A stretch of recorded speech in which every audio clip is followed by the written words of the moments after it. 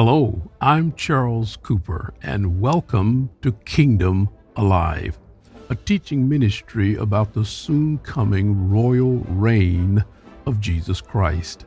In this session, I continue my series, Disciples Disciple, Understanding the Gospel of God.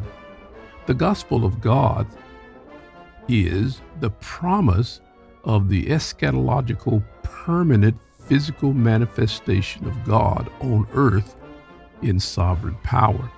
Now, I know that's a mouthful, but it basically is God's promise to come to this earth and set up a kingdom to reign forever. The Gospel of Mark opens by telling us that Jesus came preaching this very message, and that his message had three pillars. There was the time is fulfilled, there was the kingdom of God has come near, and that repent and believe the gospel is man's responsibility.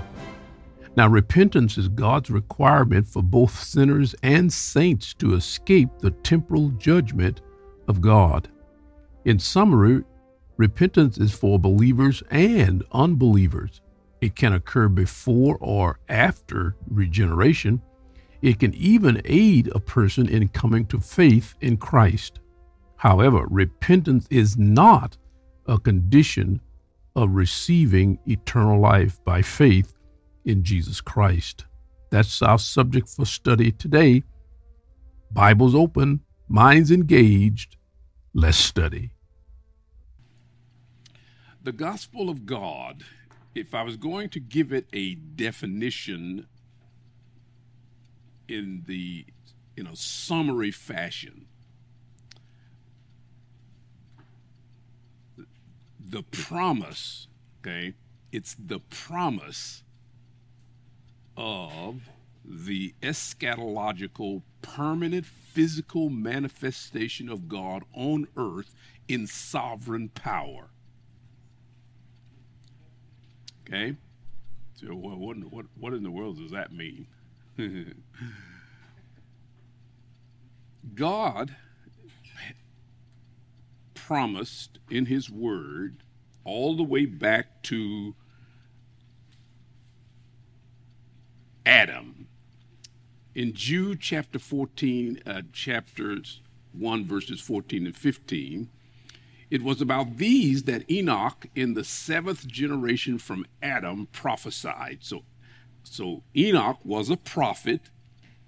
He prophesied, "Look, the Lord comes with tens of thousands of his holy ones to execute judgment on all and to convict all the ungodly concerning all the ungodly acts that they have done in an ungodly way, and concerning all the harsh things ungodly sinners have said against him." Now, these two verses from the book of Jude, little short book, are far more significant than they are typically given. God promised Adam. It didn't just start with Enoch, by the way.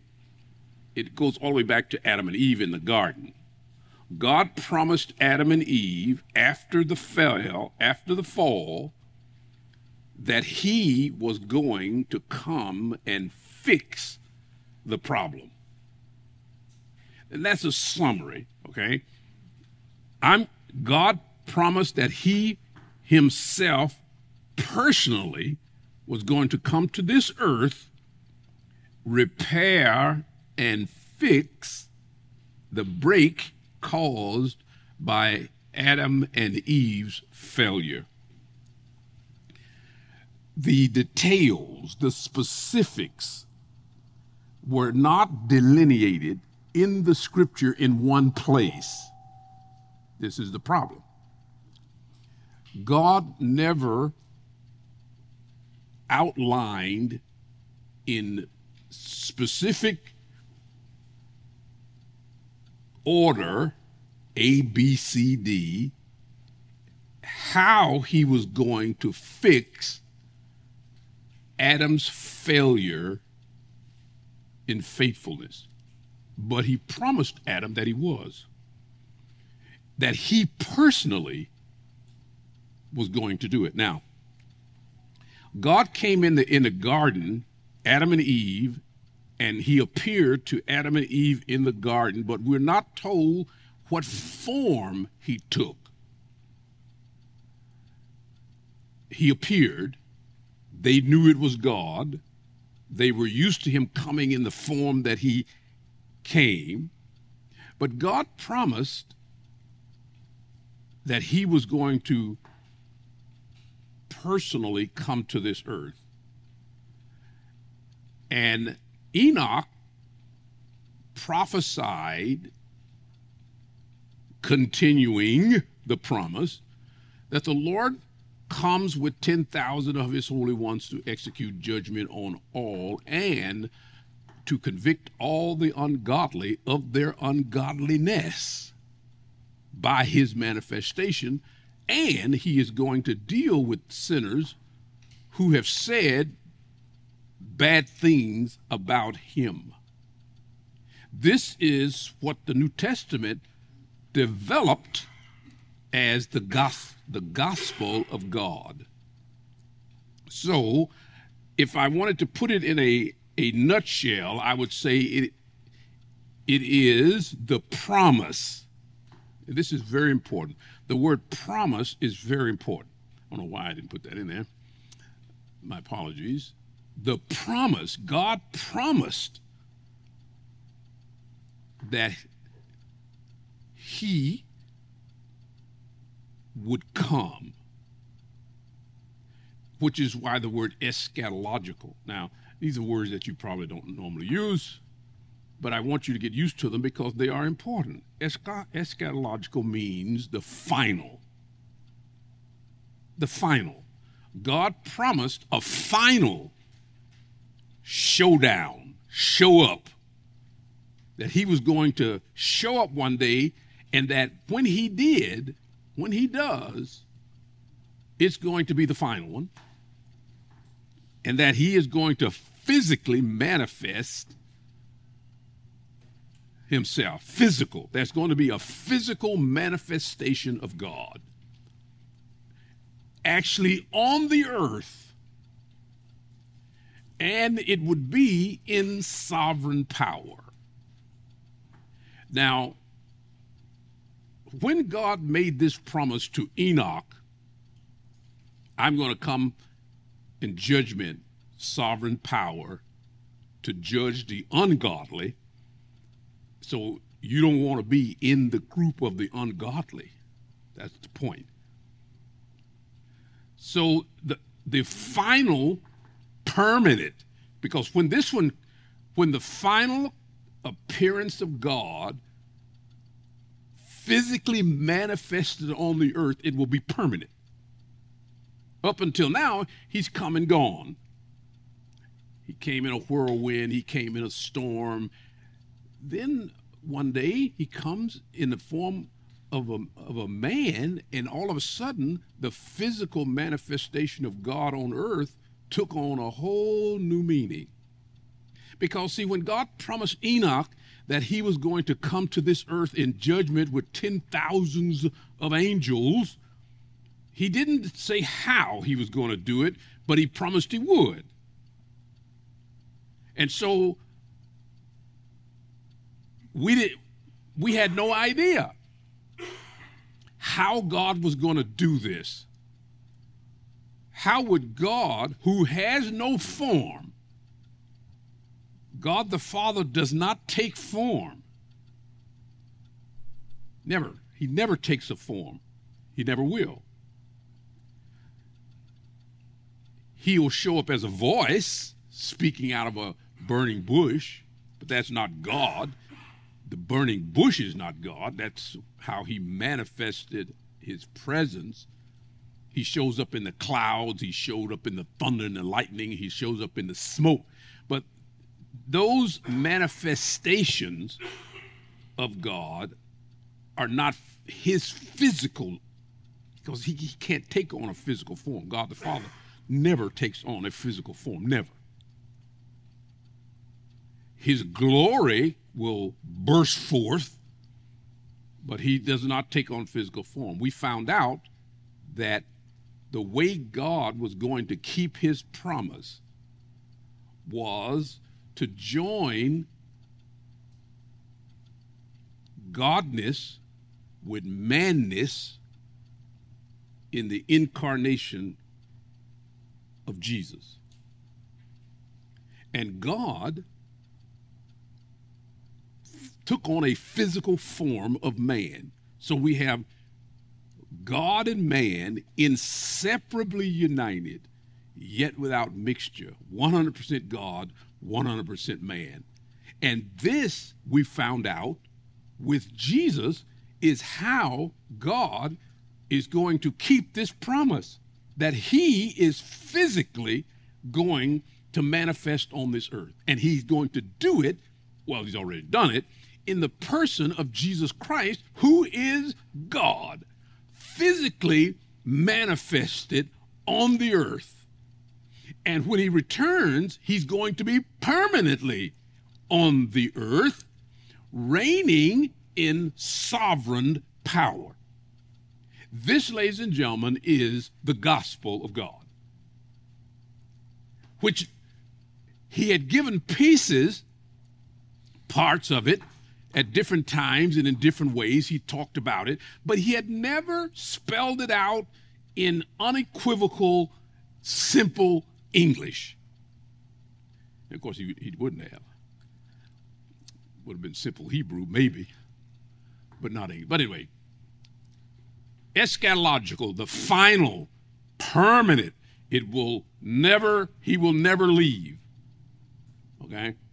There will be a permanent physical manifestation of God in the person of Jesus Christ. This is so important, because if you don't get that, then you don't understand a lot of what Jesus is doing and talking about, because it doesn't make any sense. And the reason it didn't make sense to the Jews at the time is because God had given them pieces of it, a part here, a piece there, but he had never put it all together. He didn't tell them that he was going to come in the form of a man. And when he did that, the Jewish people head exploded, because he had never said that, not in the way that they thought or understood what he meant. So when Jesus came and said, I am the Son of God, they said, okay, wait a minute. If you are the Son of God, that means that you are God, and God can't be a man. So they couldn't understand it. It didn't make any sense. So Jesus set about proving it. He would do the miracles, and he would do the word, and he looked and acted and was in every way different from every other man they'd ever met, but they couldn't. It was a hurdle. It was a bridge too far for them to be able to say, okay, God, who promised that he was going to come to this earth, actually is going to come in a physical manifested form as the sovereign ruler of this earth in the person of Jesus Christ. That was too much. Now, we today, 2,000 years later, having read it and heard it and understood it, we now say, okay, Jesus is the Son of God, Jesus is God, and that there are three in the Trinity, Father, Son, and Holy Spirit, equal in every way, yet physically totally distinct. And we can say it. We don't know what it means. We don't know how. We just know it says that it is. But it is, ladies and gentlemen, how God is going to show up on this earth. Now, here's the problem. When he does finally come, it ain't going to be good for you if you are not righteous. Now, if you kind of running around just kind of, hey, it is what it is, and the Lord comes with tens of thousands of his holy ones to execute judgment.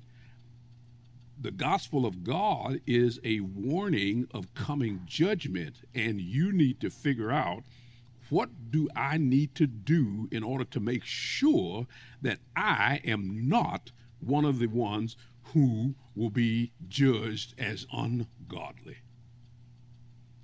That's what the gospel of God is warning against. So when Jesus came in Mark chapter 1, verse 14 and 15, it says that after John was arrested, Jesus went to Galilee proclaiming the good news of God, the gospel of God, saying, time is fulfilled, kingdom of God has come, repent and believe the good news. Now, we find out that there are three pillars.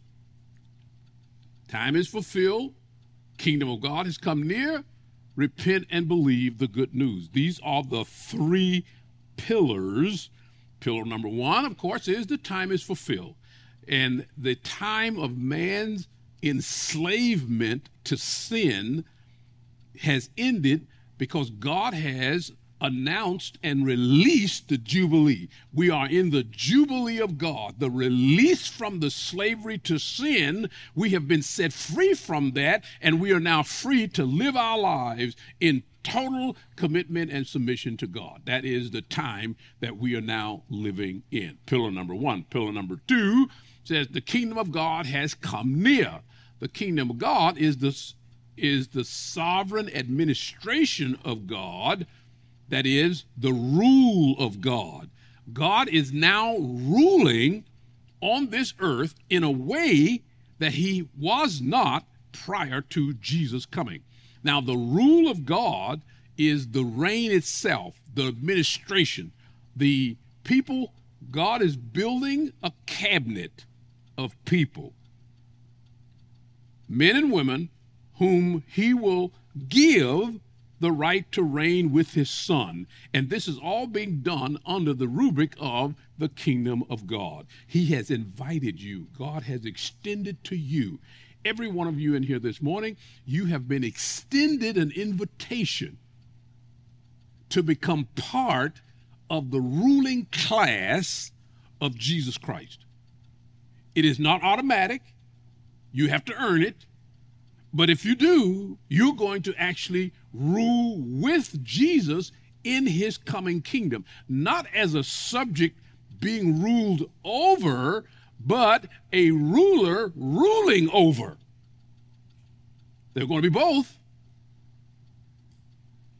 You have to decide, based on how you're willing to live your life, which one you fit in.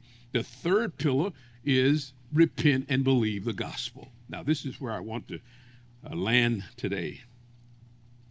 We are told that in Matthew chapter 4, verse 17, from then on, from this point forward, never before, from this point forward, Jesus began to preach, repent, because the kingdom of heaven has come near. The rule of God has come into your domain. Therefore, repentance is the appropriate action for you. Now, what we need to do this morning is I've got to work on this word. What is the New Testament doctrine of repentance? Now, I introduced you a while back to a big old word, illegitimate totality transfer. Because I want you to know, we live in a culture that just dummies down everything. We just make everything dumb. We make people dumb. We like dumbness. The Christian faith demands you got to think. And you can't just sit there and just hear the words and be okay with it. You got to learn to think for yourself.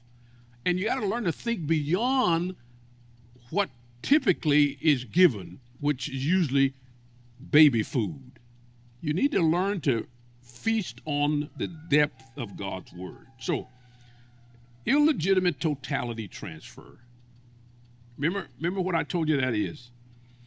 Illegitimate totality transfer is a habit of biblical interpretation, which is very common, but is a great source of error in Bible study. Now, what do I mean? because we tend to want to dummy down everything, we tend to try to reduce things to their least common denominator so we can remember it.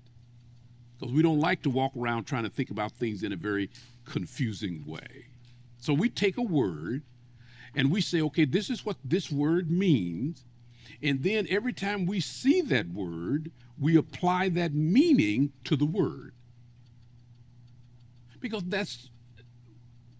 we learned that is one of the meanings. And we tend to take one of the meanings as every meaning and don't see it as what it is, which is more than one. A word can mean more than one thing. Therefore, you have to make sure you have the right meaning in the place where you are applying that meaning. And we do this all the time. And the word repentance is one such word. Now, as church began to move away from Jesus, and as we began to move through church history, words started being reduced to simplicity. And because for even today, probably, I don't know, I don't know what the exact number is, but there is a significant number of people who are Christian who can't read. They don't read. I mean, there are people whom the gospel has gone out to. Their language is not even written down. They can't read their own language. Many people in the world. You go to Asia, Africa, there are people who simply don't read. They don't even read their own language.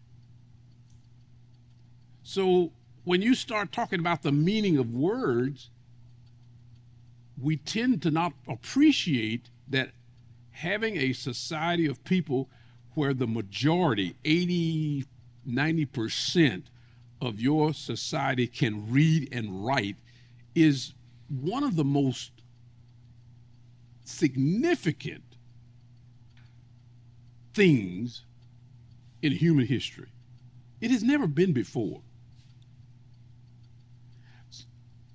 What that means is that you have a lot of people who can't read, and so when you tell them a word, they're simply going to just take the simple meaning of it. You get a little more sophisticated the more you add to it. You get a little more sophisticated, but you don't. So the word repentance has come to mean change your mind about Jesus. That's what most people think the word repentance means, to change your mind about Jesus. But that is not what the New Testament word repentance originally meant. That is something that we've added to later. Now, notice what this repentance was: a fundamental truth in the teaching of John, Jesus, and the apostles. In modern English, the word repent means to be sorry for your sin. If we tell people you need to repent, what we are saying today is they need to be sorry for their sin, which is not what this word originally meant. But the Greek word used in the New Testament meant more than just being sorry for your sins. It meant to change the course of your life, to turn around and go the other way. It meant to determine that the life you've been living is morally offensive to God, and it is a sin. And having determined that, you turn around and go in the direction of that which will please the coming King, that is, true repentance. You had to change your orientation, and you did it to turn away the promise of God's wrath. Repentance, for some people believe that repentance is a condition of eternal salvation, since it is a synonym for faith in Christ. Thus, he who believes in me has everlasting life is identical to he who repents has everlasting life. So a lot of people see if you repent, it means you believe. So they see them as synonyms. They're one and the same thing. If you repent, you believe. If you believe, you repent. Because that's the modern way of thinking about the word repentance. That is not the biblical way of thinking about the word repentance. Okay? Repentance is a condition of eternal salvation since it is a necessary precursor to faith in Christ. Thus, one cannot believe in Christ until he first repents. That is, until he first recognizes his sinfulness and the need of a salvation. Now, this is the second way that people understand this word repentance. Some people say, well, you got to come down to the front of the church and repent of your sin. And once you repent and then believe, and then you have salvation. So it's the first of two steps in order for you to get salvation. I never forget when I went to Ukraine. I learned that people in the Ukraine, in order for you to become part of the church, you had to stand up before the whole church and repent, which meant tell every sin you've ever committed. And you can imagine, church didn't grow much. But that was how they understood it. And there are a lot of people today, some people teach that if you repent first, feel sorry for your sins, come down to the front of church, cry, weep, and wail, feel bad, and promise to be nice and be good, then you can get salvation, which simply is not true. That it just isn't true. Now, there's a third way some people look at it, and repentance is not a condition of eternal salvation, since repentance is neither a synonym for faith in Christ nor a necessary precursor to faith in Christ. In other words, repentance may be part of the avenue of getting to Christ, but it is not crucial to your coming to faith. Now, Wilkins, he says, in response to Jonah's proclamation of coming judgment, all the people of Nineveh fasted and put on sackcloth and turned from their evil way. It says in Jonah chapter 3, verse 10. The repentance of the Ninevites was not faith in Christ, and it was not a necessary precursor to faith in Christ. They decided to turn from their sins because they hoped to escape the destruction of their city and the widespread loss of life that Jonah had proclaimed. The people said, who can tell if God will turn and relent and turn away his fierce anger so that we may not perish? In other words, when the Ninevites repented, what they did is that they looked at their circumstances and determined that if they wanted to turn away the wrath of God, they needed to change the way they were living their lives. They had to turn away from the evil way of living that they were under, and they had to start producing a life that would satisfy God and thus turn away his wrath. It does not say that they came to believe. It didn't say that they were the unbelievers.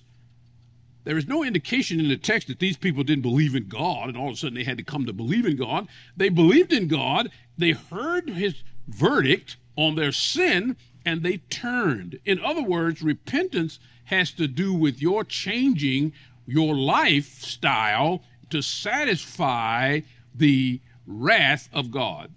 All 55 New Testament references to repentance bear this out. In each case, repentance is a decision to turn from one's sins. It is never a synonym for faith in Christ or a necessary precursor to faith. Never. You don't repent, then believe. You repent in light of the Word of God in the hope that it will turn away the wrath of God. The idea of repentance is a category strikingly absent from the writings of the Apostle Paul. In fact, the word repentance as a condition or involved in salvation is not used in the writings of the Apostle Paul. You would think that if repentance was a big deal and one of the major steps to salvation that Paul would have delineated it more than once, given as the many letters that he wrote. How can you explain the fact that Paul does not spell out repentance as a critical step in the attaining salvation?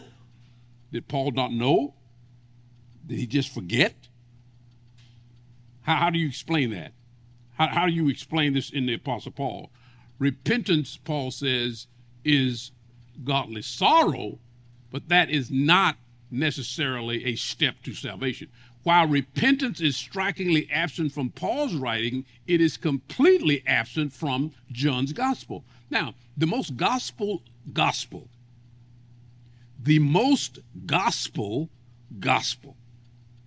is John. Everybody knows that. Everybody believes that. The most gospel is John. If you got a person who's a new Christian, what's the first book you tell them to read? John. Why? We say, well, it's simple, and it explains salvation. Believe in the Lord Jesus Christ, and you shall be saved.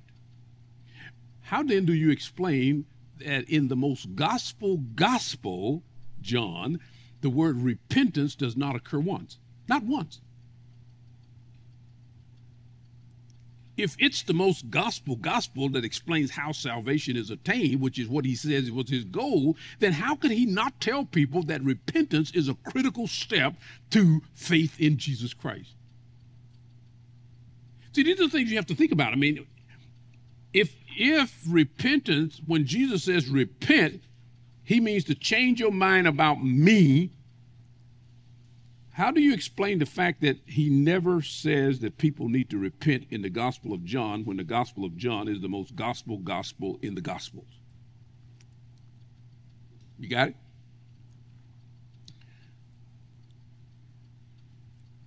Doesn't the parable of the prodigal son teach that repentance is necessary for eternal salvation? Didn't the prodigal need to repent?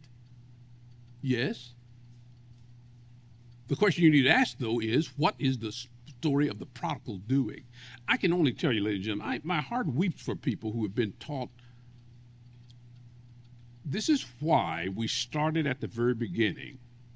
This is why I felt it so necessary to ground you in the scripture that righteousness comes by faith in the promise of God. Abraham was saved because he believed the promise.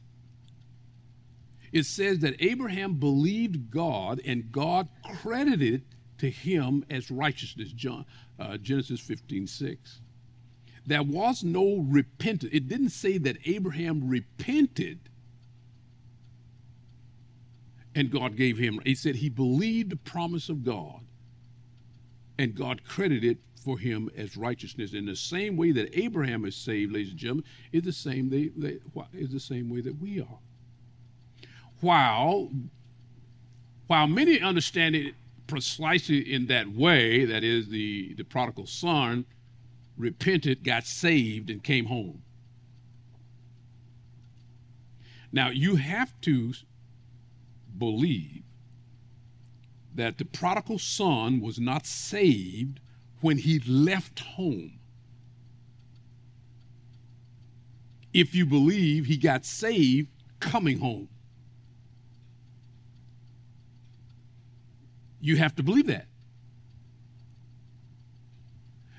The story of the prodigal son, a fact most fail to take into account, is that the prodigal was a son of his father before he went to the far country. While he was in the far country, he was a son, and when he returned from the far country, he was still a son. He never stopped being a son. The issue was not, how do you become a son? That was never the issue. He was always a son. In fact, the reason he got his inheritance was because he was a son.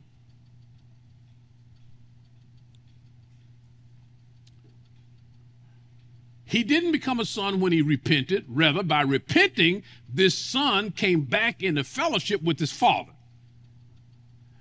He had violated his father-son relationship by going to live a life of sin. when he repented, which, by the way, if you read the story, how did he repent? See, I'm going home. Folk are treated better in my Father's house as a slave than I'm being treated in the world, hungry, raggedy, nasty, and eating the food of hogs. So he decided he's going home, and he says, when I go home, I'm going to tell my father, I'm not worthy to be your son. Treat me as a slave, and I'll be happy. But of course, if you read the story, you know that the father didn't treat him as a slave. He treated him as a restored son. First, both the believer and the unbeliever may escape temporal judgment if they repent. Now, this is the whole point of this morning. See, it took you a long time to get there. Repentance, well, let me give it to you this way. In summary, repentance is for believers and unbelievers. It can occur before or after regeneration. You may need to repent after you're saved, though it should be few. We use the word repent to mean every time you sin, you're supposed to repent. Every time you sin. Every time you sin, you need to repent. No. That is not New Testament repentance. Repentance for a believer ought to be very minimal. You should only have to repent every once in a while. Hopefully, you shouldn't have to ever repent.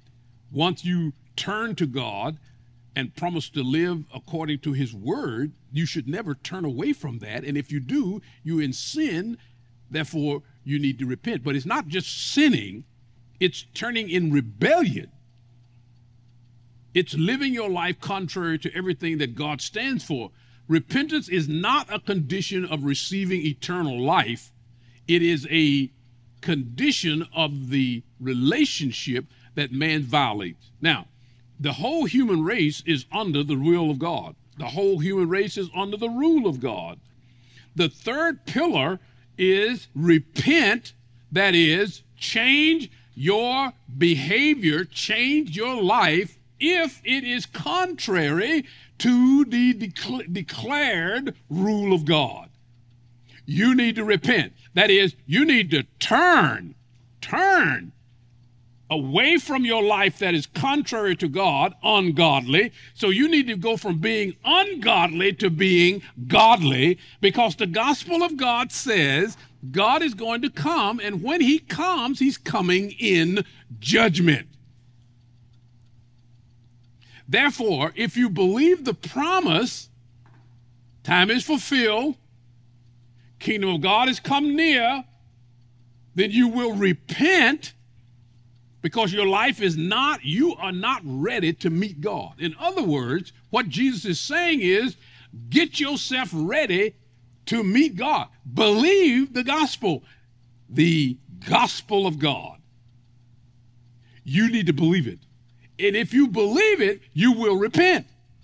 You will start living your life the way God tells you to live your life, so that you will not be a victim of his wrath. Therefore, ladies and gentlemen, it is important, it is imperative, it is absolutely critical that you believe that God is going to physically manifest on this earth in sovereign power, and the first display of his sovereign power will be judgment of the ungodly, which of course is described in Matthew chapter 25, verse 31 through 46, in what we call the judgment related, of course, to the sheep and goats. You don't want to fall victim, friends. You got to get yourself ready. You got to make sure, because here's the deal. It's going to be, most people think it's going to be a cakewalk for a believer. If you're a believer, then hey, you fix, no problem. It's going to just be those goats. But that's phase one. There are two phases. Phase one is the judgment of the sheep and the goats. Phase two is the Bema Seat judgment of the righteous. And both of them will occur on this earth. This, ladies and gentlemen, is why the gospel of God is so important and why we should be preaching it. We used to preach it, and then it became confused with the gospel of Christ. And so we took the gospel of God, and then we took the gospel of Christ, and we tried to combine them together like this picture. You see what that picture is? It is a square peg trying to be squeezed into a round hole. That's what that picture is. And when you try to take the gospel of God and make it equal to the gospel of Christ, you're taking a square peg trying to squeeze it into a round hole, and it will not fit. Because the gospel of God is a call to obedience. The gospel of Christ is a call to faith. They're totally different. The consequence of the gospel of God is judgment. The consequence of the gospel of Christ is salvation. They're totally different. Therefore, you can't make one the other, and you can't make them equal, and you can't squeeze them into each other. They are two separate realities. One is a call to obedience, ladies and gentlemen. The other is a call to faith. This is more than critical. It is essential to your life that you understand this. When you confuse the two, what you get is Arminianism. The belief that you can lose your salvation, or that you got to work like a dog, that you've got to, it's a work salvation. You go to church, you do good things, you be good, you say your prayers, you confess. They got all of these things, and you're doing all these things so that you will be good enough to be saved. You're trying to work your way into the favor of God. You can't work your way in the favor of God. You must believe the promise.